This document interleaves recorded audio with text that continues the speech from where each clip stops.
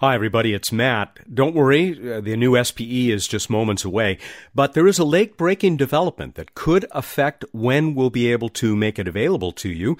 It would have been, of course, the first Friday in February 2nd, but the guys realized after we recorded that it looks like the budget request for NASA for the FY 2019, fiscal year 2019, will be announced on Monday the 5th, the Monday following when we would normally do the show. So right now, we're going to hold off on doing the show until the second Friday. That would be February 9th, 2018.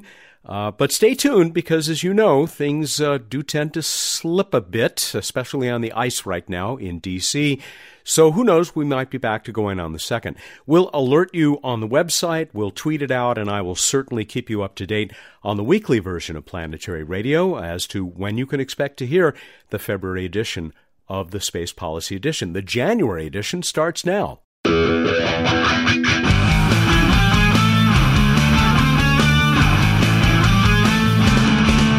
This is the Space Policy Edition of Planetary Radio. Welcome back, everybody. I'm Matt Kaplan, the host of Planetary Radio, back with this monthly special edition of the show where we talk all things policy and advocacy with two members of the space policy and advocacy staff at the Planetary Society.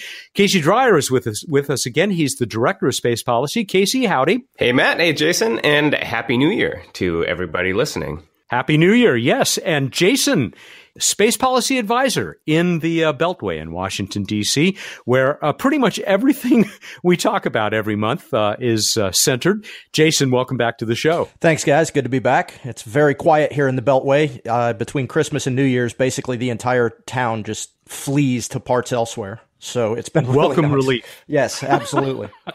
Hey, how cold is it there? Has it reached down south to where you are? Oh, it's about 9 here. And that's Fahrenheit, not Celsius. All right. Well, stay warm. You can use the new Frontiers selection to keep you warm at night, Jason. All the potential science thoughts huddled under the bed covers. It'll be very nice.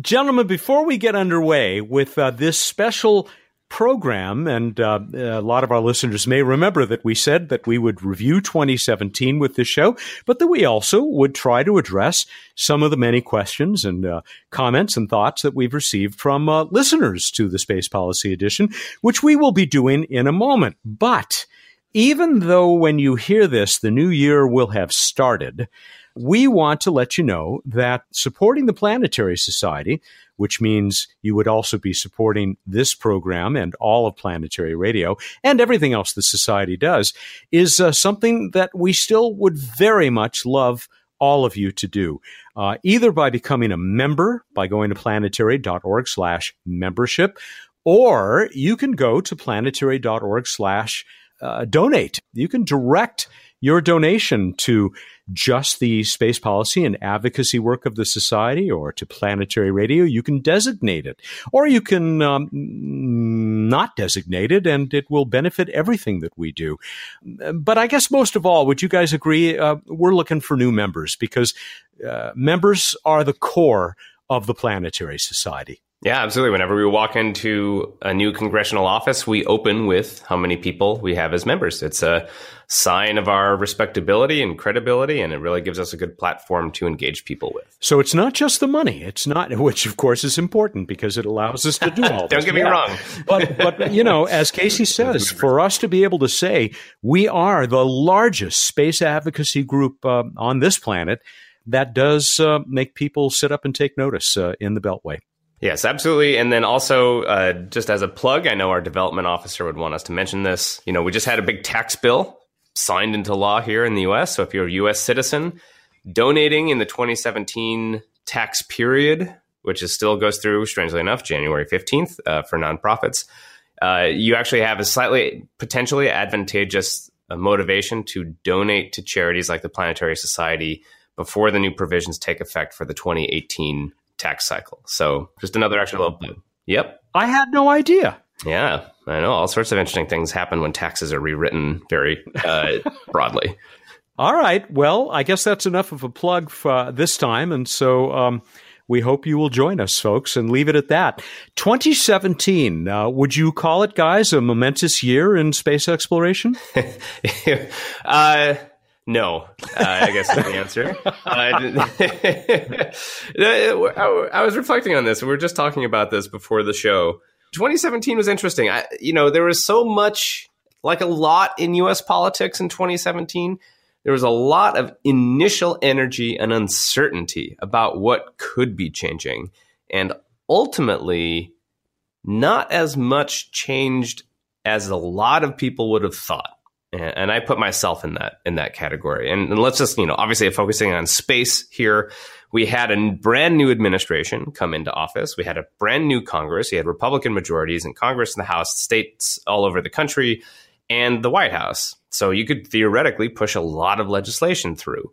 And, they did kick off the year. We had a NASA authorization bill for the first time in 7 years. But that bill didn't really change much. It just kind of said, great, whatever you're doing, let's keep doing it.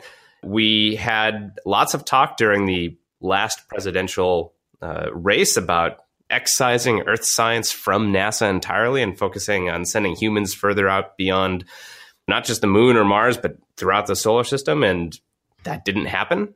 We had a change to space policy, but it was a broad one. And not to mention, we don't even have a new NASA administrator yet. We've had the acting administrator now for almost the entire year of 2017, which is unprecedented. So, you look back, SLS program, Orion, still going strong. You've got your same commercial crew providers going forward. You've got the same major science missions going forward. Nothing has really been fundamentally changed. I write about this in the latest issue of the Planetary Report. And so far, it feels more like a transition year than a momentous space policy year.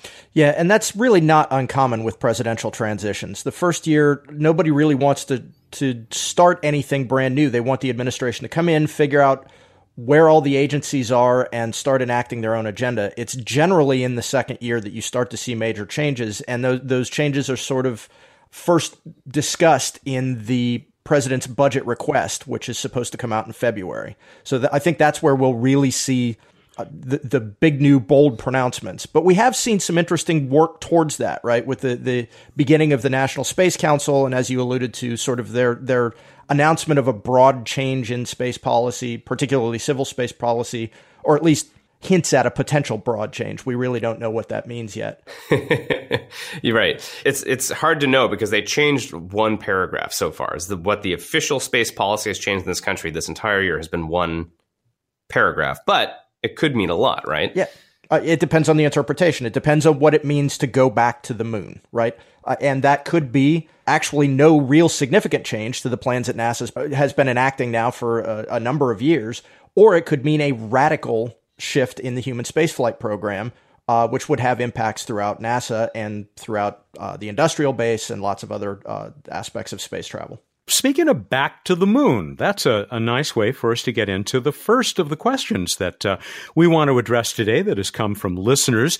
And in this case, it's not just a listener, but a member of the Planetary Society. Kay Gilbert, who is a regular listener, she says an avid listener, not only to Space Policy Edition, but I know she joins us every week for the regular show as well.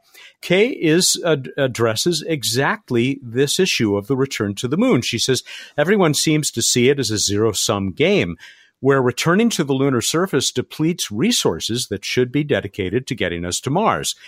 I am certainly sympathetic to that view, but I think people are missing something that may be important. If humans are going to explore Mars, and not just wave it as we fly by, we need to know how to live on worlds that are not Earth. The Mars simulations are an excellent tool, and the lessons learned from living on the ISS are even better. But they really aren't comparable to surviving on a surface with a different atmosphere and gravity. Creating a viable moon colony would be a huge step toward learning how to live and function on Mars. I hope you will consider exploring this issue on a future program. Well, the future is now, Kay. Let's see what Casey and Jason think of your argument. It really depends, I guess. That's not like the fun way to answer that. But so in this sense, going to the moon and making a lunar colony is a great way to learn how to live on the moon. That I will agree with, right?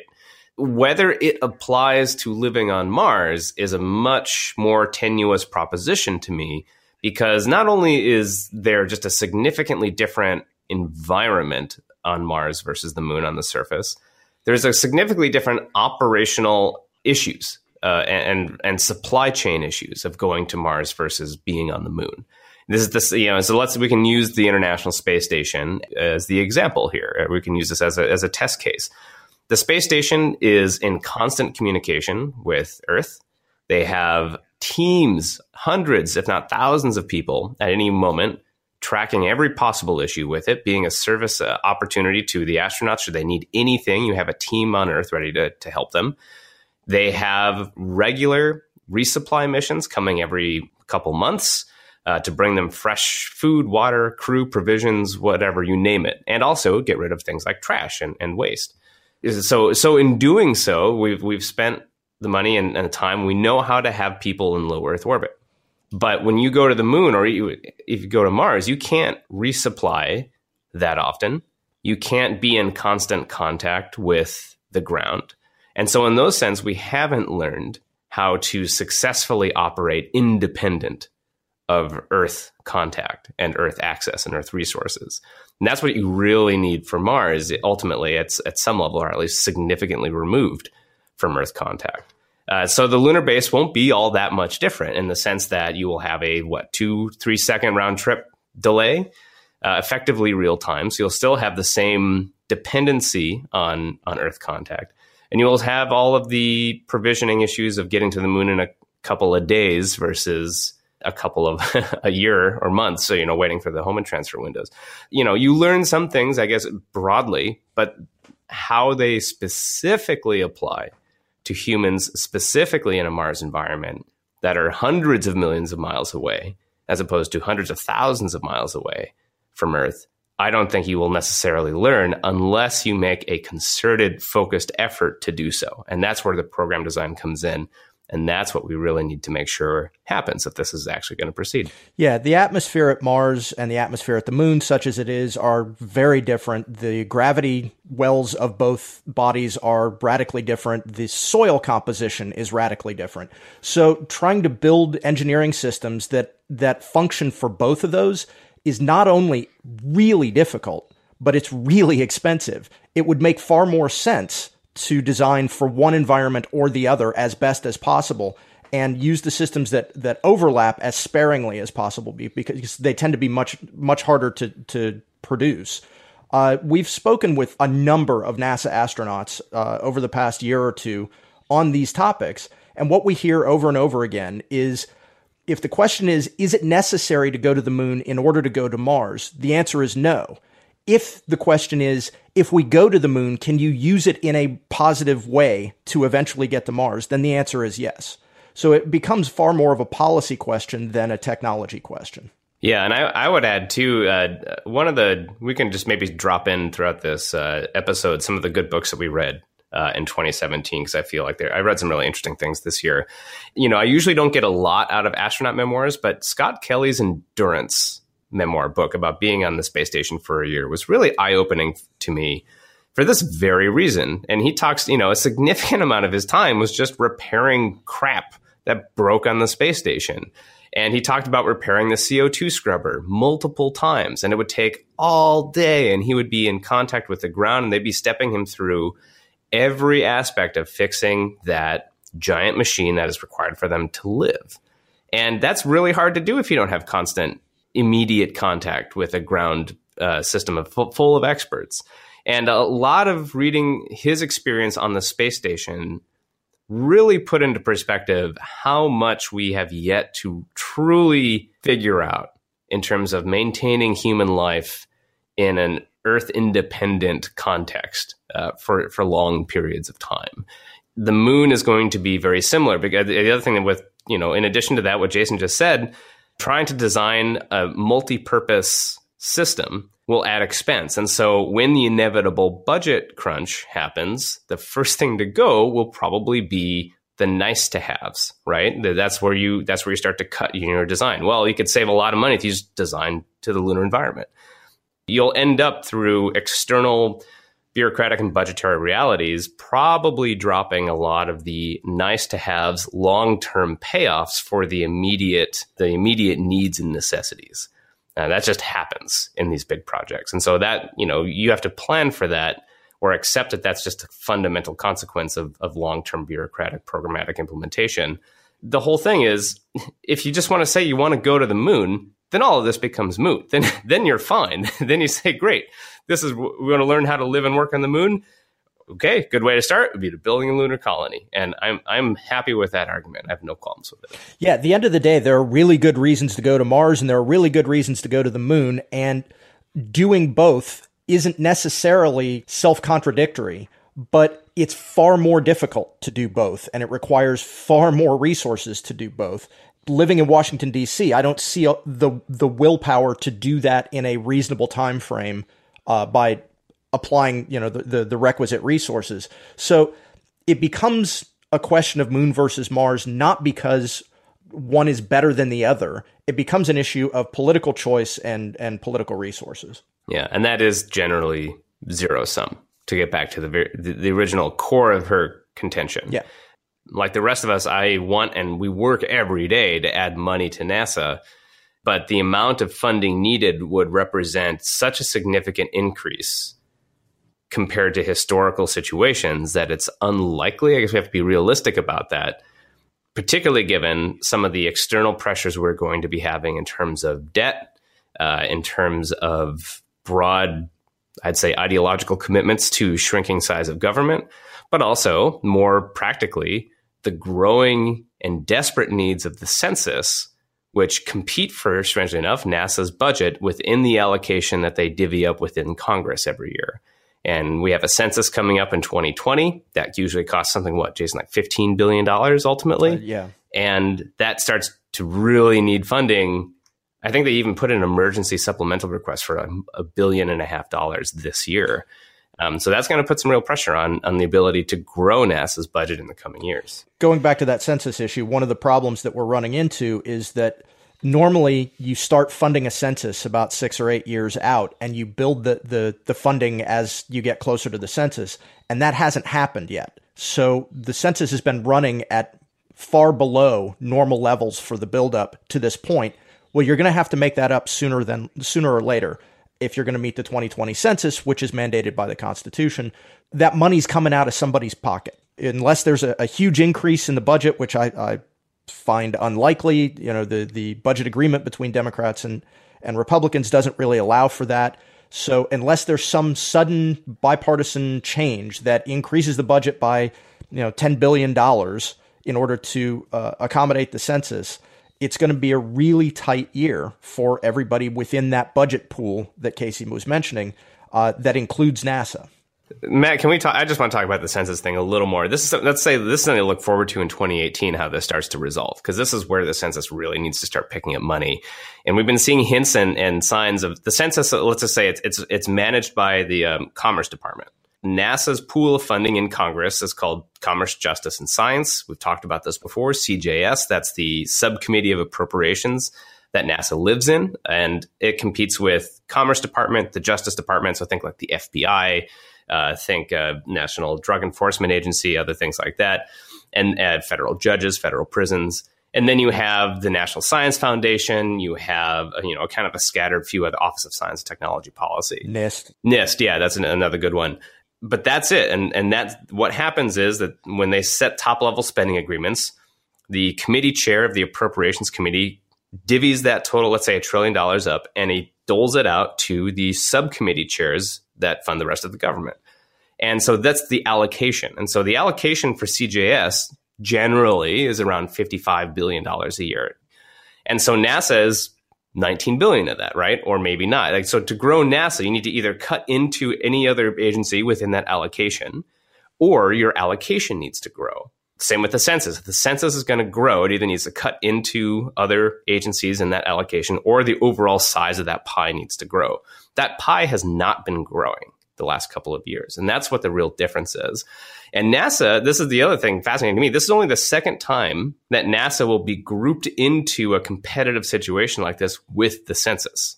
Previously, NASA used to be in a kind of a weird grab bag mixed with the Veterans Affairs departments and a few like housing and urban development and other areas. The census was always separate until 2009. And they went through a cycle of this in 2010. They spent the money for the census. It grew and had been building before that. But this is really the first time since the beginning NASA's head to head with the census. So we don't have a lot of historical analogs to really see what the impact will be. But this will be a really fascinating upcoming pressure point budgetarily that I don't think enough people are really paying attention to. It certainly is the thing that I worry the most about. I mean, whatever grand plans might be made for NASA and the moon and Mars, things are not looking good in terms of budget, particularly with the constraints that are going to be caused by the new tax regulations. Jason, before we leave this, you mentioned one thing, soil, and that the soil on Mars and the soil on the moon are quite different. But they are united in that they both want to kill you. And I just wonder if there isn't going to be some value in learning how to deal with toxic dirt on the moon that might help us on Mars, even if they are quite different. So again, I'm not an engineer, so I'm only speaking to answers I've gotten to similar questions from people who know far more about this stuff than I do. But my understanding is that yes, both kinds of soil do want to try and kill you, but they want to kill you in very different ways. And building a suit that mitigates the impact of the soil and the atmosphere on Mars leads to very different design parameters than building a suit that mitigates the problems that you find with the environment on the moon. And trying to build a suit that accomplishes both things at the same time is much harder than building a suit to accommodate either. It's not that there isn't danger. The problem is the type of danger that's presented, and the solutions are different. And maybe that's a question that we can address on the regular version of Planetary Radio sometime, because that also fascinates me. Guys, we got two questions from our listener and Planetary Society member, Kay Gilbert. And the second one builds on the one that you just addressed a little bit. Kay remembers that back in mid-December, we had a discussion of President Trump's space policy directive. But she says that she thinks we buried the lead. You played part of the president's public statement, including the words, and space has so much to do with so many other applications, including a military application. Wait, what? A military application? And then she talks about the Outer Space Treaty, which the United States ratified 50 years ago, actually, that says states shall not place nuclear weapons or other weapons of mass destruction in orbit or on celestial bodies, or station them in outer space in any other matter. The moon and other celestial bodies shall be used exclusively for peaceful purposes. Kay says, perhaps I am alarmist to consider the president's comment at best ominous, at worst a threat to abrogate the Outer Space Treaty, but I think the Planetary Society needs to at least weigh in on this. If you think returning to the lunar surface will take resources away from Mars exploration, what do you think building military installations on the moon will do? Shades of the mid-'60s, there's a book that I talked to Rod Pyle. He wrote Amazing Stories of the Space Age, one of the great conversations we had on Planetary Radio this year. And he talks about plans that were actually underway to build military bases on the moon. Not much idea of what they'd really be able to accomplish from there, but that kind of stuff was being actively considered in the 60s. Military applications of space, not something we talk about much on this show. Well, that was speaking. If you want to go way back in the 50s, Wernher von Braun was talking about having a crewed, or at the time manned, space station that could drop nuclear weapons on command at any point on the surface of the Earth. That was one of his pitches for why we need to go into space. So this is not a new thing necessarily, talking about at least an ambition. And the military had a lot of weird experiments with that right in the 60s, and then ultimately decided it's just way easier without humans in that mix. Well, sure, but we need to be careful about the definition of things here. The military certainly has had space programs. There was the Manned Orbiting Laboratory, the MOLE program that was discontinued, and some of the astronauts from that military program actually ended up in the original shuttle astronaut class. So there's always been some overlap between military and civilian space programs. It's even written into the 1958 Space Act that NASA will not compete with the military in space and, in fact, will trade technologies. So there is overlap, but there is a very distinct wall between the military and the civil programs for very specific international reasons related to the Space Act. But the other aspect of talking about military programs is there's a difference between putting weapons in space and putting military assets in space. So being able to monitor another nation to determine whether or not they're abiding by nuclear treaties or being able to spy on other nations, these are absolutely military capabilities that are not at all restricted by the outer space treaties. And in fact, is a thriving concern of aerospace industry is putting those satellites up. Yeah, absolutely. So when I heard that mention in President Trump's speech about the military and space, I think this was one of a long-running series of gaffes by the president, who is not always particularly well-versed in the nuances of an issue on which he's talking. I think that somebody mentioned to him that the National Space Council was concerned not only with civil space, but also with military space programs and intelligence space programs, which make up a far larger portion of the U.S. space effort than civil space does. And I think he misspoke. What about then the conversation that is very much underway in the defense establishment and in Congress regarding those resources in orbit, anti-satellite weapons, which there's such concern about? So again, ASAT or anti-satellite technologies, those are covered by the outer space treaties, but they're not covered in very specific language. So over the past 50 years, it's really been a matter of normative behavior. You don't want to engage in a behavior that other nations will copy because your assets are just as vulnerable as theirs are. Anti-satellite technology doesn't necessarily need to be in orbit. It doesn't have to be a missile that shoots down somebody else's satellite. You can use lasers that are ground-based. You can use spoofing technology that just blinds the capability rather than destroying it. There are tons of different nuances when you start talking about ASAT technologies. This is a huge portion of what's discussed at the UN, at COPUOS, at other space-based meetings within the United Nations. There are bilateral discussions between various nations. Our military prepares regularly different strategies for mitigating the effects of anti-satellite technologies from rogue states. It's a really, really, really complex issue that I don't think was addressed at all in Trump's speech. He glossed over the subtleties a little bit, strangely. But another good example I was just going to toss in is military application in space would be tracking launches of intercontinental ballistic missiles from North Korea, say. So that's right. Sorry. Yeah. But the same tracking system that we use to track those missiles, we also use to track space debris. People forget, commercial satellites use military functions all the time to avoid colliding with each other and debris. It's a far more complex issue than just whether or not something is military or civilian. Yeah. And I don't think the question is whether to I don't think anyone is seriously considering putting nukes in space. That is a clear violation of the treaty. I don't think that that's a part of the discussion.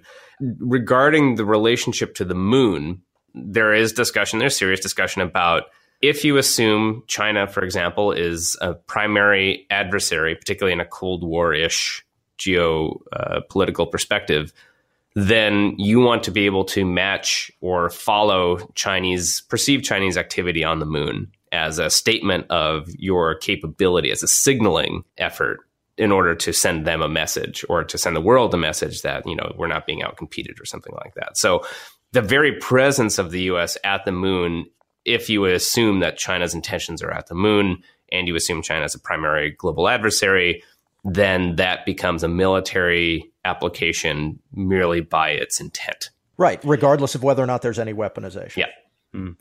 Before we leave this topic, guys, of military space, I would love to hear your thoughts, if you have any, about the proposal that basically Space Command, I think that's what it's called within the Air Force, should be broken off and be an independent and equal service like the Army, the Navy, the Air Force, and the Marines and the Coast Guard, for that matter.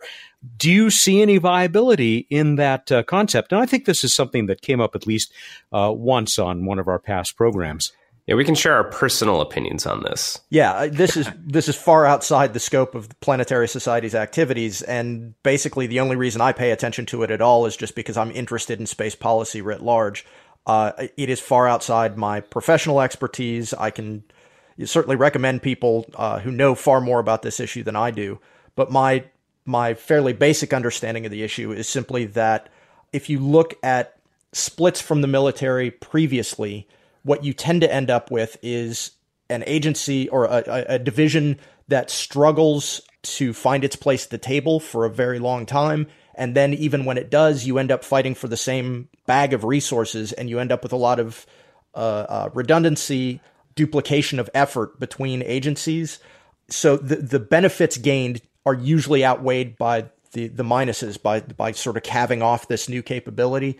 That said, space is a really important arena for our military, and I think at the moment space and cyber are sort of combined within the Air Force, and there is a not unwarranted perception that they don't receive the attention that they might if they weren't competing with acquisitions for new air defense systems.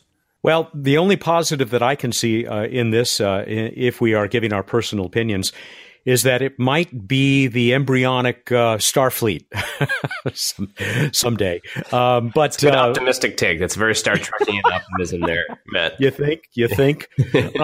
Shall we go on? I have a question here from Chris Oldroyd in the UK, which is somewhat related to this military question, since there's so many people building rockets out there. Some of them would just love it if the military threw some business their way. Chris says, I wondered which new launch system will fall by the wayside, with so many coming on stream, and also with the advent of CubeSats and constellations, if heavy lift will even be required. Additionally, with NASA trying to offload the ISS and the Dragon Crew, Starliner, Dream Chaser, more delays with those. How many times will each system be used before the ISS is decommissioned? This is definitely something that we've addressed in the past, but it's worth giving some more time to.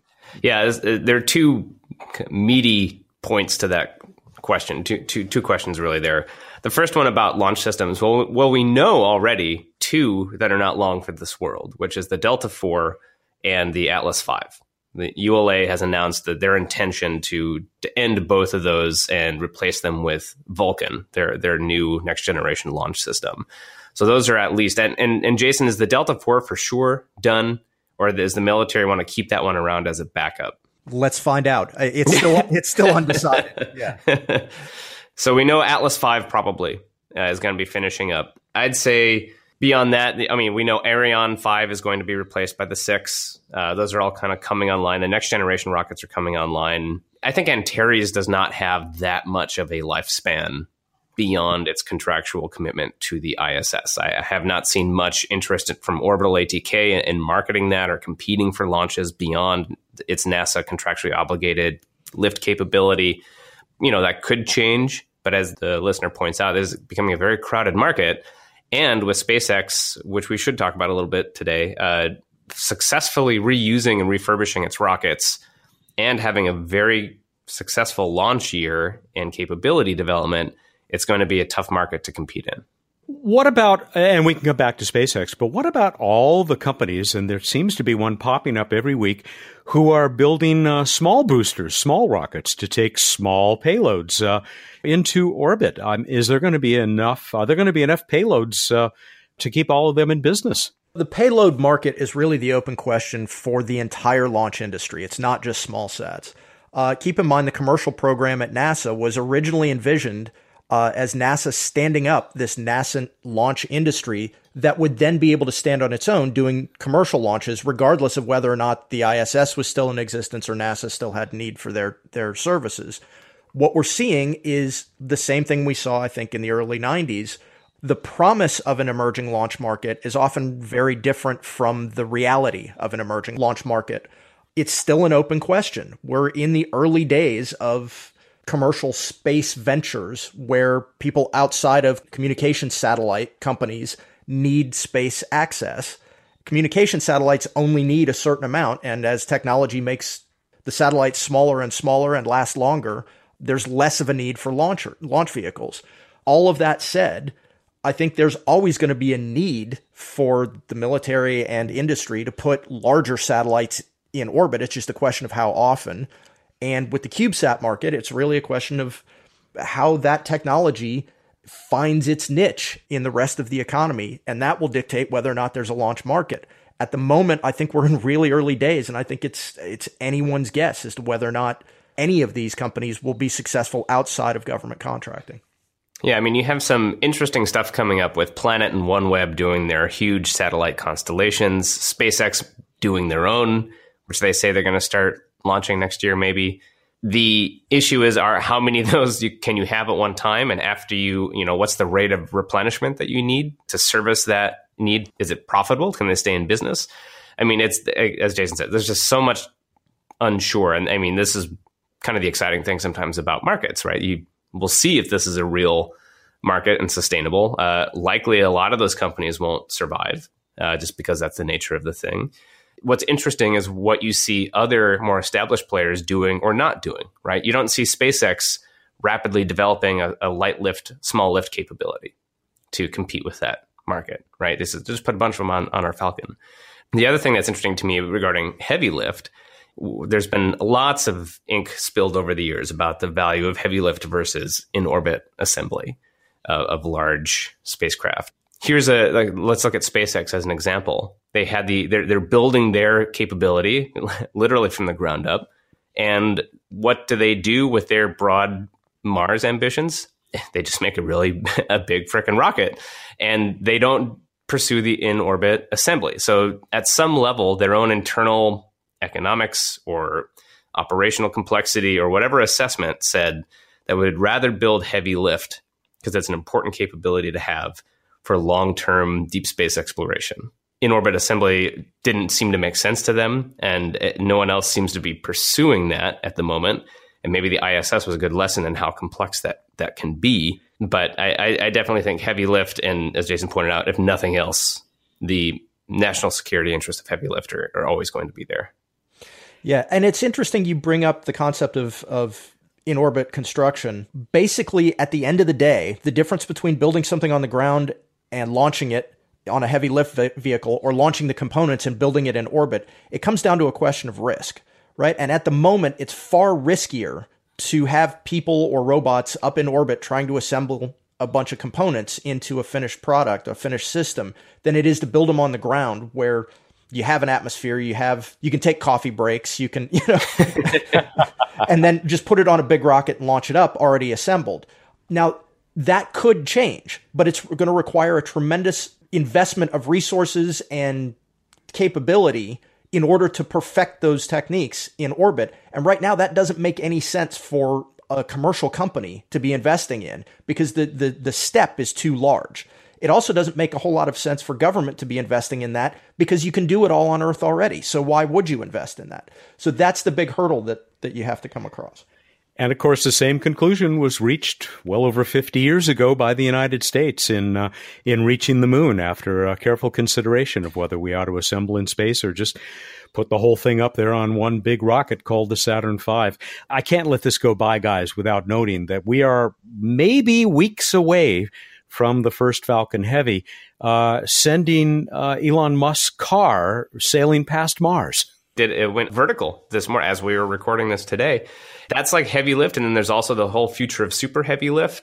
The interesting thing, again, you look at the economics behind this, SpaceX is paying itself to design the Falcon Heavy. This is unusual, I think. Jason, you can tell me if this is unprecedented in that there is no public money being spent to develop this heavy lift vehicle. It's purely an internal SpaceX project. Yeah, I'd have to go back and look, but off the top of my head, I think that's the first time it's happened. So that means that they see value in it in terms of their ability to service customers, which suggests a need for heavy lift. And that, again, it kind of tells you where we are with everything that Jason said. And one more thing I wanted to add to Jason's point about, why rebuild this capability when it's already on the ground.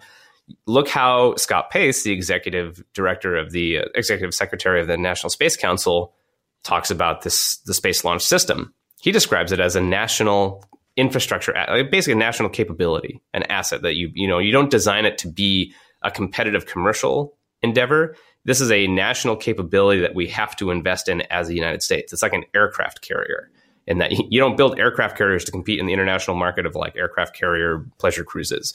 You build them to serve a very specific national security need, and the Space Launch System is designed to that purpose. There's a broad set of needs that is perceived at national security and broad national interest level to have heavy lift launch capability. So I don't think they'll be going anywhere.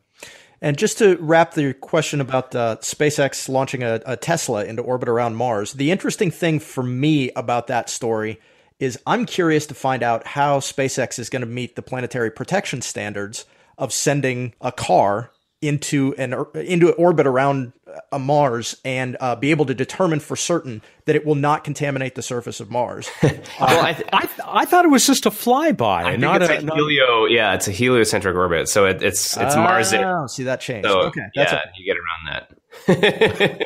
But you don't think Mars needs a set of Hot Wheels?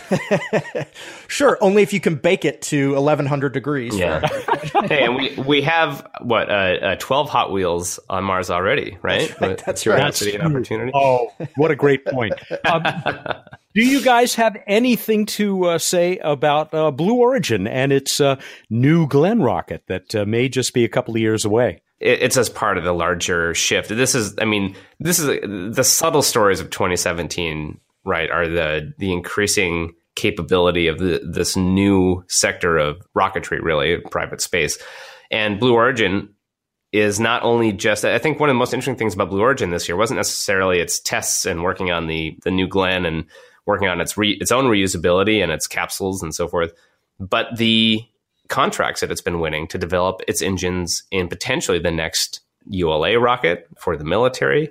It's competing against these established Aerojet Rocketdyne uber government prime contractor that has built these things for decades, and it seems to be winning so far. They haven't made a final selection, but it's exciting to see these new entrants coming on and showing some really exciting things that then they will directly feed back into their own ambitions, which is, to me, the primary difference between a new space company and a classical aerospace contractor. They have ambitions beyond what the government will pay them to do. And using the resources that they'll get from service and government contracts, they will plow that into exciting things, like maybe launching a Tesla into space. I think it's the free 2-day delivery that Bezos will deliver those engines with. Moon's only 2 days away. But this all actually does highlight another interesting switch. This is more of a switch in our culture than it is a switch just having to do with space. And that is the reason that these companies are able to take on these risks that are sort of the goals of their owners, is that these companies aren't publicly traded. They're owned by individuals who have that kind of wealth that they can just go and start their own rocket company. That couldn't have happened 30 years ago in the United States. It's a radical change in the distribution of wealth within the country, for good or ill. But it's also very different than what Lockheed and Boeing were ever able to do, because they had responsibilities to shareholders and responsibilities to employees that are radically different from what Jeff Bezos or Elon Musk have to provide for their companies. That's an excellent point, Jason. And I can't help but wonder if in 50 years, the anecdote that illustrates this current Gilded Age that we're living through will be the launch of a $150,000 luxury car on top of the same billionaire's private rocket, right, into space, right? And there's something, it's cool, but there's something unnerving about the implications of economic inequality that are contained in that action. Right. You could see 100 years from now reading about that in a history book, and it could either be, the bastion of the explosion of a new space age that took our economy in radically new directions and expanded opportunity for everybody, or it could be seen as this horrible example of wealth spent for reasons defying any logic, right? Right. Yeah. The almost like this a boondoggle of a effort in order to just demonstrate incredible. I mean, but it's not. It's like Andrew Carnegie would be, loading his like a gold-plated statue on top of a train or something. I don't know, like running it off a cliff for fun. But it's just looking at it in context, it does show. And this is here's another one of the interesting books I read this year was The Long Space Age by Alex McDonald, who was on the show a couple episodes ago. That idea has not really been researched enough. And I really hope to see more discussion about this in 2018, of this correlation between investment in private space exploration and incredible social and economic inequality. There seems to be at least a surface level correlation between the two. And we saw this with the rise of privately funded giant observatories back in the last Gilded Age in the United States. We seem to be seeing something similar to it now in our current Gilded Age, or a period of high inequality. And, it seems to be some sort of canary in the coal mine for where is the money in the society and what do people do with it? And don't get me wrong, and I love the fact that Bezos and Musk and others are funneling their incredible wealth into doing these things. But it's also the same idea that we are effectively relying on the kind benefactors, the billionaire benefactors, to grace us with these types of investment that otherwise used to be the province of smart public research and development. All right, guys, let's move on. We have Ken Douglas, a listener who says, keep it up. He looks forward to both the regular show as well as the Space Policy Edition. He wrote to us not long before the news that came out of NASA just a few days ago as we speak about the New Frontiers program and the fact that we are either going to be going back to Comet 67P or to Titan with, of all things, a drone, something we talked with Emily Lakdawala about on the regular show just a couple of weeks ago. He says he's confounded that with what has been termed a rising interest in space exploration, it has been almost impossible to find out any updates on when this selection will be made, other than expected by the end of the month. I realize that you can only report on information made public. And with these teams keeping their missions highlights under wraps, but with the 2 or 3 that should be selected, I'm sure information will have to be released. I'm not sure if he's right that it's really been like a gigantic top secret effort. No, I'm afraid the answer to his question is going to be really disappointing.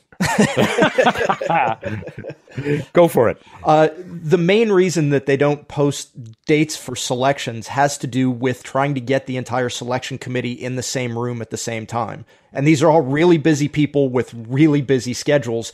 And so it's a logistics nightmare to try and get everybody together to make the decision. That's really what it comes down to. All right. So having said that, we are down now to 2 finalists in the New Frontiers program, which, as you guys have described many times on this show, is sort of the mid-priced range in NASA missions, with flagships being by far the most expensive and the Discovery missions being the ones that are supposed to be the cheapest and the most frequent. How are we doing as that plan progresses? These are the Cheesecake Factory missions compared to your Denny's missions of Discovery.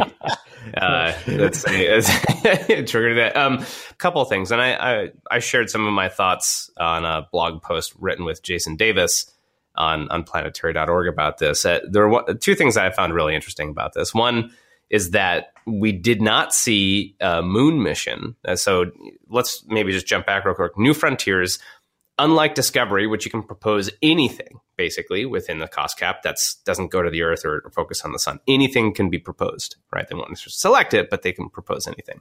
New Frontiers, you have to fit into a preset list of mission archetypes that they define in the decadal survey. So we had, I think, 5 with an option for 2 if you really get extra funding.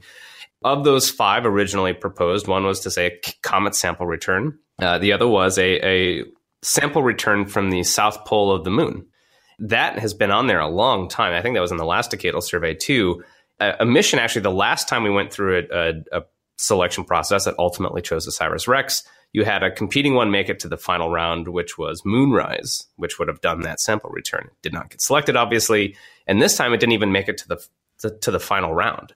And I thought that was interesting, given this new interest in the moon, that the science community, which would have had theoretically a very mature mission concept, they had gone through a whole phase A funding period on this Moonrise mission, was not able to parlay that into at least a semifinalist position for this. So that surprised me. So, Casey, I agree with your assessment. I think that's really good. To add a little bit more to my response to Ken, which was a little tongue-in-cheek, what I said was accurate, but it's actually even more complex than that, because you have not only the selection board, but then it has to go through the management council the Correct Management Council at NASA, which are the highest level people at NASA involved in space missions, and you have to figure out their schedules as well. And you cannot, by law, announce anything until it's been signed off on by that council. So it's really not nefarious on NASA's part to be trying to obfuscate this information from people who are really interested. It's really a matter of bureaucracy and legalese. That's really all it is. There's also the whole thing of they can't demonstrate or imply any favorability during the selection process, because then they could challenge the selection. There's and there's also things with conflicts of interest that they need to make sure is all set, and background checks, and these are big proposals. Yeah. Thousands of pages of proposals. These are meaty things to work through. Yeah. Casey, I wanted to mention, you talked about that blog post that you did with our colleague Jason Davis, which people can find at planetary.org. It was a December 20th blog post. Jason had preceded that by a couple of weeks with one he titled The Case for Venus. Just a few days ago on this show, Emily Lakdawala was bemoaning the fact that Venus got ignored as well in the latest New Frontiers down select. And she was making a pretty powerful case for going back to that world. Wouldn't it be great if we could do all of these at the same time? Would be nice if we had more budget to do these. Yeah. That's true. I think this is actually indicative of another feature having to do with workforce issues that Casey and I are really trying to delve into from the policy side. And that's the fact that the Venus science community in the United States hasn't had a mission in over a generation. As a result, the community has been really depleted of talent because incoming grad students are not particularly interested in studying information that was gained by a spacecraft that went out of service before they were born, right? The community itself, while there are some really eminent Venus scientists in the U.S. and contributing to U.S. Science from elsewhere, the fact of the matter is the community is not that large, and it doesn't have the resources that some of the communities representing other destinations have. So it's far more difficult for them to put forth a really complex, comprehensive proposal in the way that some of these other communities are able to field. It's a catch-22, isn't it? I mean, if you don't have the missions, the Venus community dwindles. Absolutely. It absolutely is. Yeah, and I wonder if there's another subtlety to that, which is when you are making the case for the scientific return of a mission, you're also in this strange position of saying, unless you're like a brand new flyby where anything is going to be a major discovery and rewrite textbooks like Pluto, right, where you don't know anything. Venus, we've characterized it to the first order or two pretty well, right? We've had missions there over the first 50 years of the space age. You've had, Japanese missions and European missions are there. The Japanese are there right now. But you're at this point where you don't know necessarily to really advance the science. You have to put in some significant legwork and effort and funding to really do it. And you don't necessarily know what you're going to get because you don't have this vibrant community with lots of data feeding into it. And so it's harder, I think, in some ways to make the case for, are you guaranteed to get a significant scientific return versus going to a place like Mars? You have thousands of people who are working on all aspects of Mars and say, here's 5 vectors that will be advanced with this mission with these very specific instrumentation. And you don't need to land in crushing pressure and 800-degree temperatures to do it.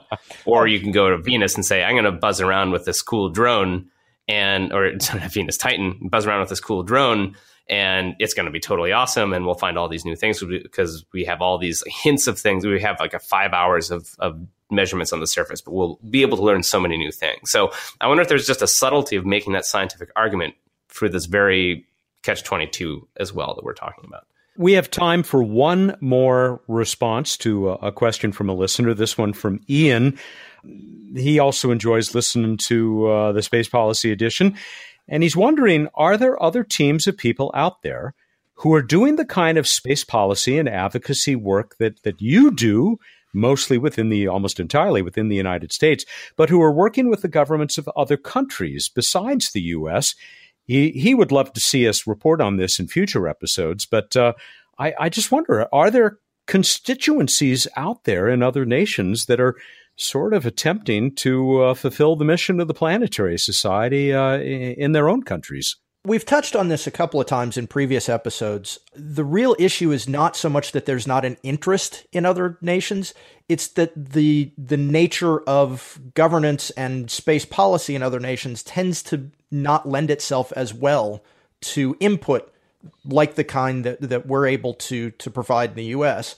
It doesn't mean that it can't be done. It just means that it tends to be far more difficult. Also, I would add that we do engage with governments of other nations on policy matters fairly frequently. We were just recently at an event put on by the Australian Embassy and talking to them about establishing their new space agency. One of our colleagues, Kate Howells up in Canada, is involved with their space policy board.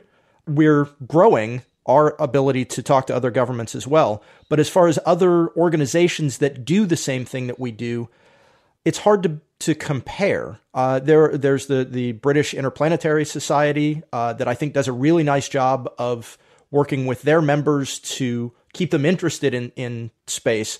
But as far as being able to influence British space policy, it's really sort of within the realm of scientists and engineers rather than common lay people to have direct input to the British system in that regard.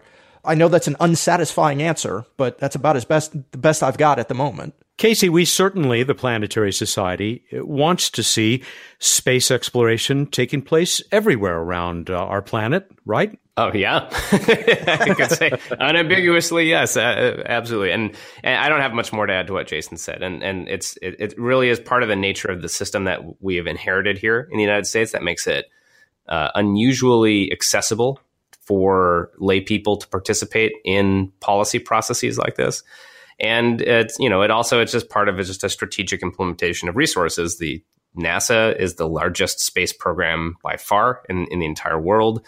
And what NASA does has a lot of influence on the directions that those space programs take. So for a small nonprofit like us, it makes a lot of sense to focus on this. And beyond worldwide, I think this is an active opportunity for people around the world to find ways to participate and become space advocates in their own political systems and learn how to push those levers of power to build public support and political support for more exploration. We want to thank everybody who sent us questions and thoughts, and please continue to do so. You can send them to planetaryradio@planetary.org because we're not going to limit these responses to once a year. Gentlemen, we're approaching 1 hour in. I don't want to leave before we talk about any other 2017 policy and advocacy highlights that you have in mind, and also ask if there's anything in particular that we haven't already addressed that you're looking forward to in 2018, even if you're looking forward to it with some level of dread. Well, let me address two of those quickly, and then I'll turn it over to Jason. So just in terms of 2018, basically everything Emily highlighted in her What's Up in 2018 post on planetary.org, I'm looking forward to. There is an incredible number of science missions that are going to be launching and some landing next year. So a Mars landing is going to be definitely in my highlights. Seeing Falcon Heavy launch is going to be really exciting for a number of reasons. Hopefully seeing LightSail 2 launch on a Falcon Heavy next year is also going to be important. We have some exciting things in our program, in the space policy and advocacy program at the Planetary Society coming up. We're going to be releasing our online training system to how to become a space advocate, a better one. We're going to have some exciting announcements in terms of congressional policy and programs that we're pushing in the United States Congress. And obviously, hopefully a new NASA administrator to deal with. So there's some exciting things for 2018.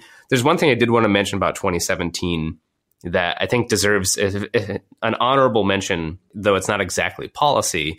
But SpaceX's launch cadence was astonishing in 2018. They launched successfully 18 times. Last year was their previous record, and it was 8. So 18 times, that's more than most nations launch into space. And that was more than half of all U.S. space launches last year. So really an incredible achievement. And 5 of those were reused rocket cores, which is also pretty amazing. They landed a bunch of them as well. And they have a goal to do at least 30 launches in 2018. And I see no reason why they can't do that now. I've been just truly impressed with the capability of that company. You know, I remember talking to people about SpaceX years ago, and they were saying, oh, they can launch now. But what about when they're launching 10 in a year. How are they going to be able to manage that and still keep their prices down? It's like, well, they have found a way. And so I think that's worth mentioning. And that is an important development in terms of capability, particularly as you see, we talked about all these new rockets coming online. You're developing a very reliable launch system and a very affordable launch system compared to a lot of other options out there. So well done, SpaceX. Elon's got your check in the mail. No, I'm kidding. Can make it out to Casey. Make it out to the Planetary Society. Sorry.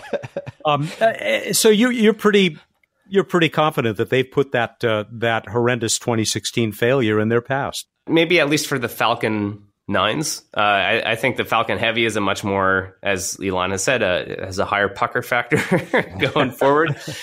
They have shown to me an ability to bounce back from failure and an ability to learn and to accommodate that. I mean, they were having, I think at this point last year, they still hadn't flown again. I'm trying to remember when they had their return to flight after their 2016 disaster on the pad. We can't diminish this achievement. I don't know what the future is going to hold, but they are definitely demonstrating their capability, and it's pretty impressive to watch. Jason, your turn. Looking back, looking forward. Looking back, I think that the year in space was far less tumultuous than a lot of people had predicted. I think despite a lot of big headlines, I think things have moved apace at a really reasonable rate. From a planetary science perspective, from a science perspective generally, I think things are, for the most part, really on track in a way that we haven't seen in a very long time. Looking forward, next year, there are going to be some really important big missions going up that I can't wait to see. I'm really hopeful that JWST doesn't encounter any problems at all. Solar Probe Plus is going to be really cool to see. Landing on Mars is amazing. The fact that we've got missions to Europa in the process of being built, I think, is astounding. All of this is really good stuff. But because I am a complete policy wonk, the one thing I'm really looking forward to next year is the FY 2019 President's budget request, to see how much rancor that stirs up, because I suspect that there are going to be some pretty significant changes in NASA's direction in that document. And then we get to see Congress fight about how much of that they're going to pay any attention to. During an election year. During an election year, yes. For me, inside the Beltway, it's going to be a lot of fun, a lot of late nights, and a lot of frantic phone calls, I suspect. Gentlemen, I will tell you what I look forward to, and that is 12 more Space Policy editions. These really enjoyable discussions and very educational discussions that I've had with you. And we did just complete our first full year of doing these. Let's keep it up. Yeah, Matt, it's been one of my great pleasures to do these episodes with you, and to all the listeners who make this show successful and engaging. Thank you for listening. And to you, members of the Planetary Society, thank you for enabling everything that we do, including the Space Policy Edition and the weekly edition of Planetary Radio, which, of course, will continue until the first Friday in February, when we will be back with another SPE show with my colleagues, Casey Dreyer and Jason Callahan. Planetary.org/membership. And as you heard, and as I learned from Casey at the beginning of this show, you have until January 15th, I think you said, Casey, to That's right. Designate a gift, a donation to the Society at planetary.org/donate. Thank you very much for those of you who do that, either become members or donate or both. And thank you for joining us for yet another edition of the show. Casey and Jason, thank you so much, and have a great month. You too, Matt, and we'll see you in February. Thanks, Matt. Talk to you guys next month. This has been the Space Policy Edition, a production of the Planetary Society, based in Pasadena, California, and made possible by its members. We'll see you next month.